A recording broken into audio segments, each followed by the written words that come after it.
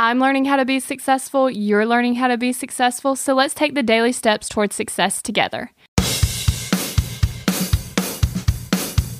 Are you pumped up? Are you ready to go? Because it's random week on the Daily Steps Towards Success podcast. And today we're going to be talking about taking a walk.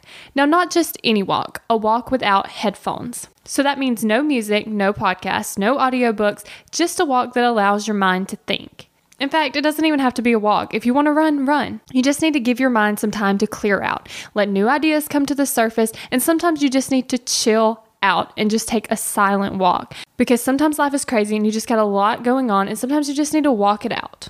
Let this be a thinking walk. Okay, so I actually did this the other day. And it was actually pretty interesting because you don't actually realize how much time you actually give your mind time to think. Because if you ever notice how your best ideas come in the shower, well, that's because you don't have the TV, you don't have music, you don't have a podcast playing, you don't have other things going on. You're just taking a shower and you're allowing your mind to have time to think. So when you take a thinking walk, you allow your brain to actually think.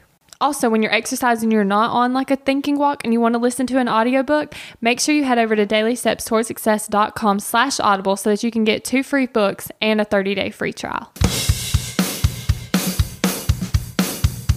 We're in this together, one step at a time.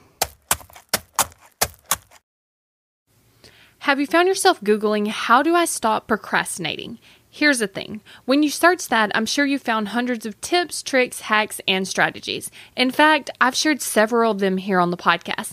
The only thing is, did it work? Are you still procrastinating? If you are, then what you need isn't another hack.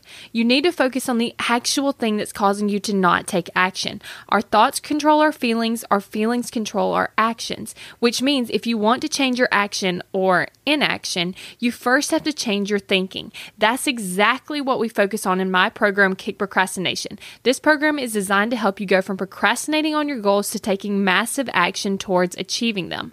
So go to kickprocrastination.com to sign up.